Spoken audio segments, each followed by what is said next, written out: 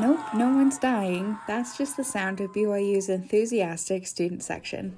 The ROC, short for Roar of Cougars, brings students together in a very unique way. We asked students their thoughts on the ROC and BYU football as they waited in line to get into the game. Best part about the ROC, the energy. Definitely the energy. It's constant, nonstop. You feel like you're part of a family here. It's just the craziness of all the students. There's no student section like it. How hyped up everyone is the whole time and the spirit and energy that we have there.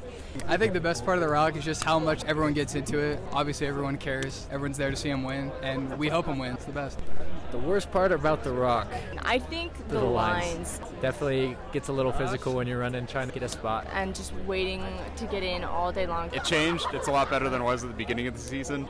The only thing I would maybe change about the ROC is let's open up the entire stadium. Make it bigger. We got to get everybody front row somehow. Probably free drinks and free Cougar Tels. My favorite football memory from this season was the Utah game. Definitely Tyler Allgeier's tomahawk strip against ASU.